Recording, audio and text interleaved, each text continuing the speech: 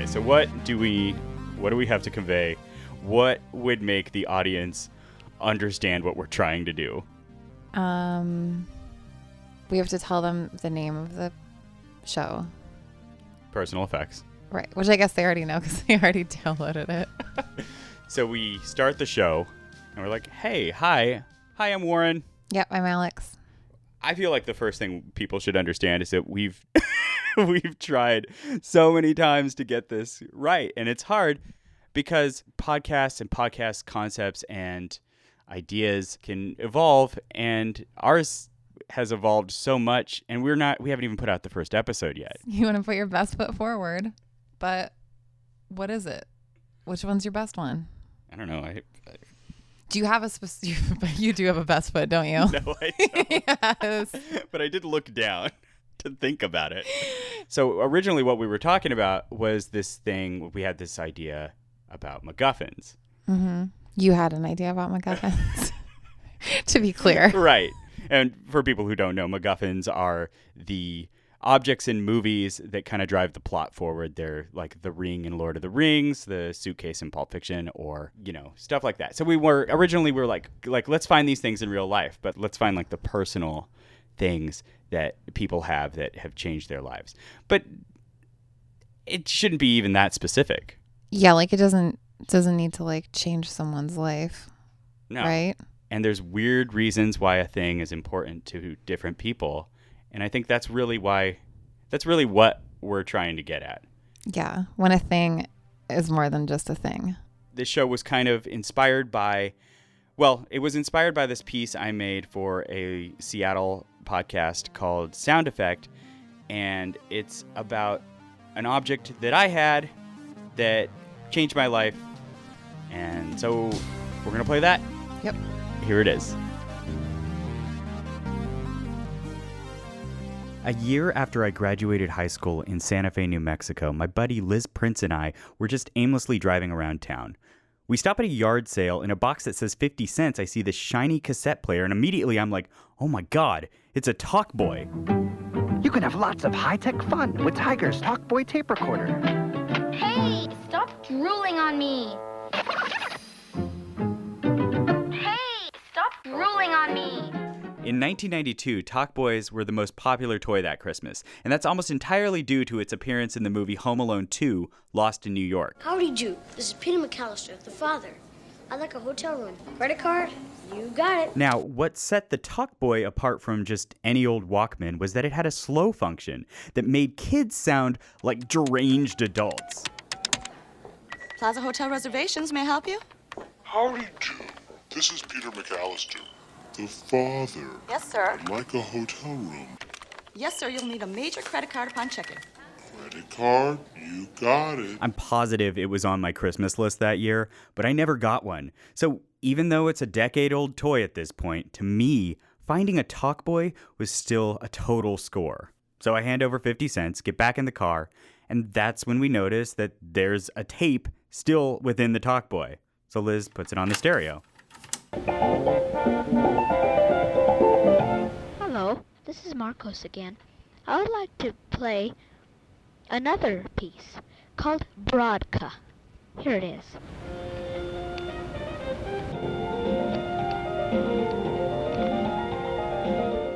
So it's a radio show, and this Marcos kid is apparently the DJ. He calls all the songs pieces, and each piece is roughly 30 seconds long. I would like to play another piece for you.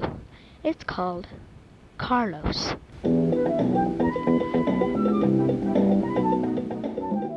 Well, now I want to play a piece for you. It is called Go For It.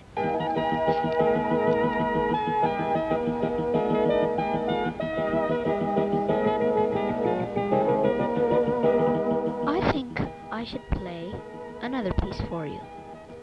It is called Cruising.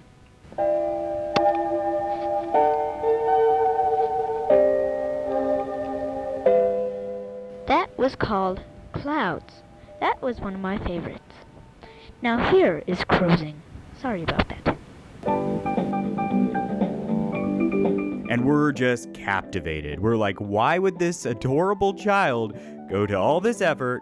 who is it for, and where the hell did he get all these songs? And then about 20 minutes in, something crazy happens. Dakota is Frito. Dakota is Frito. Dakota is a Frito. Dakota is a Frito. Dakota is a Frito. Dakota is a Frito. Dakota is a Frito. Dakota is a Frito. So we get it. Dakota is a Frito. But that really only leaves me with more questions, and Marcos gets right back into the show like nothing happened. Here's a little piece called Upcomin'. After 27 minutes and 39 songs, the show is over.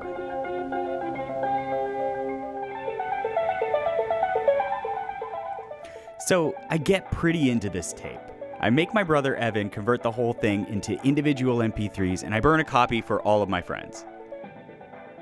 One night at a party, we choreographed an entire dance routine to this song.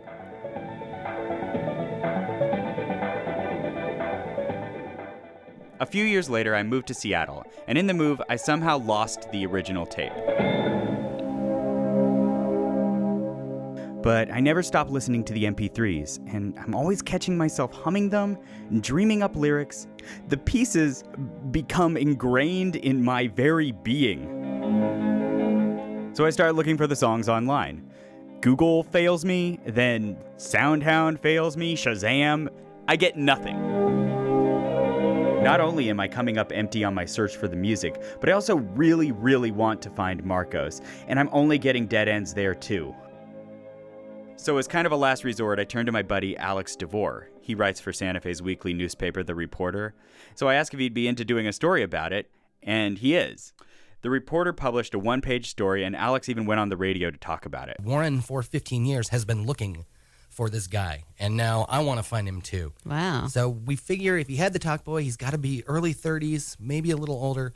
Marcos is the name. So if anyone named Marcos or anyone who knows someone named Marcos has information about a talk boy radio show, we want to find you. Literally the next day, Alex calls and leaves me a message saying he got an email from someone we'll call Marcos R. And he says that he did have a talk boy, which he sold at a yard sale when he got a little older.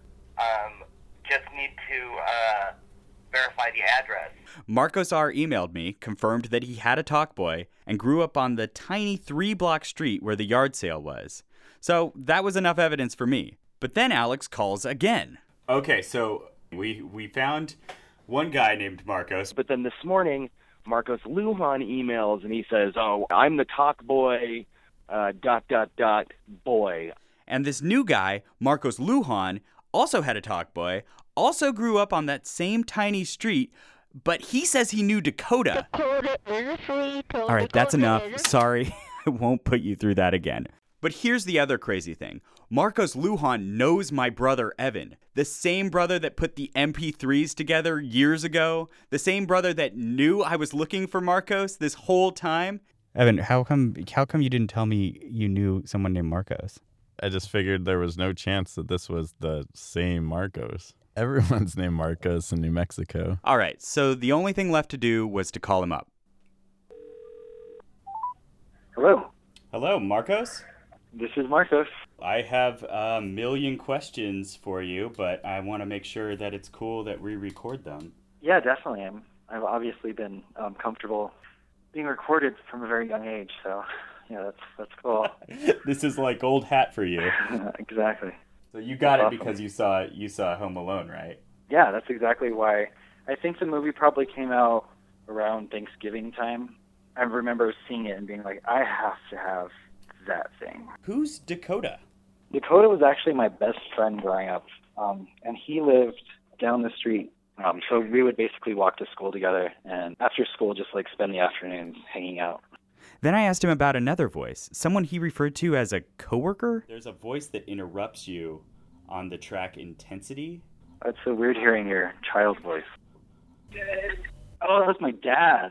That was totally my dad. That was my coworker. My coworker. So we talked some more about his dad. I spent a lot of time alone as a kid because I was an only child. And he was talking about how his observation is that I was really creative in how I occupied my free time. These days, Marcos is a social worker, And he knew my brother because he was dating my brother's really good friend. In fact, he almost came to my wedding. Isn't that fascinating? We would have met that day. So it happened. I'm finally able to put a face to this voice. Marcos even sent me a picture of him and Dakota hanging out from the time when they made the tape. But half of what I love about the tape is how great the songs are. So I asked him, where did the music come from? It must have been like MIDI files, I think, or something on my parents' very first desktop computer. So I'm still working on finding out who made this music. And Alex from the newspaper is back on the case too. He even went back on the radio in Santa Fe. So now Warren's trying to find out who composed these songs. They're either Tandy or Windows files. They're called like Africa and Office and Clouds. While that mystery remains, it's not every day you get to reunite an adult with his childhood self like this. So last, I asked Marcos how he felt about all the effort I put into this. I dig it. I'm quite jealous that I'm not the one interviewing the person of something that I found. Yeah, it's like a time capsule, a little hidden treasure.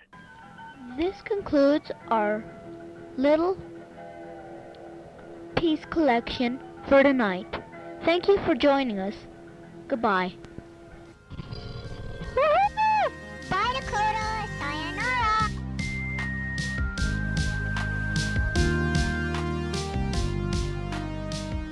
You haven't been to my house yet, but everything in my house is kind of a... MacGuffin. Not so much a MacGuffin, but I like the things that I have to tell stories. You know? You got to get rid of everything that doesn't have a story then. Like, there's this pot I have that my parents had when we were little kids, and my parents were just going to throw it away. Mm-hmm. And I was like, no, I'll take that. I don't want you to get rid of this pot. It's the pot that I wore on my head when I wanted to be a robot. And there's pictures of me wearing that pot. And I've used the pot so much, the bottom's all black and gross. Oh, no. That can, you're not supposed to eat that stuff. I know. I can't get rid of it. I don't remember if I've ever asked you this before, but did you watch, My Little Toaster a lot or something? No. Did something dement you? Okay, so we have a website.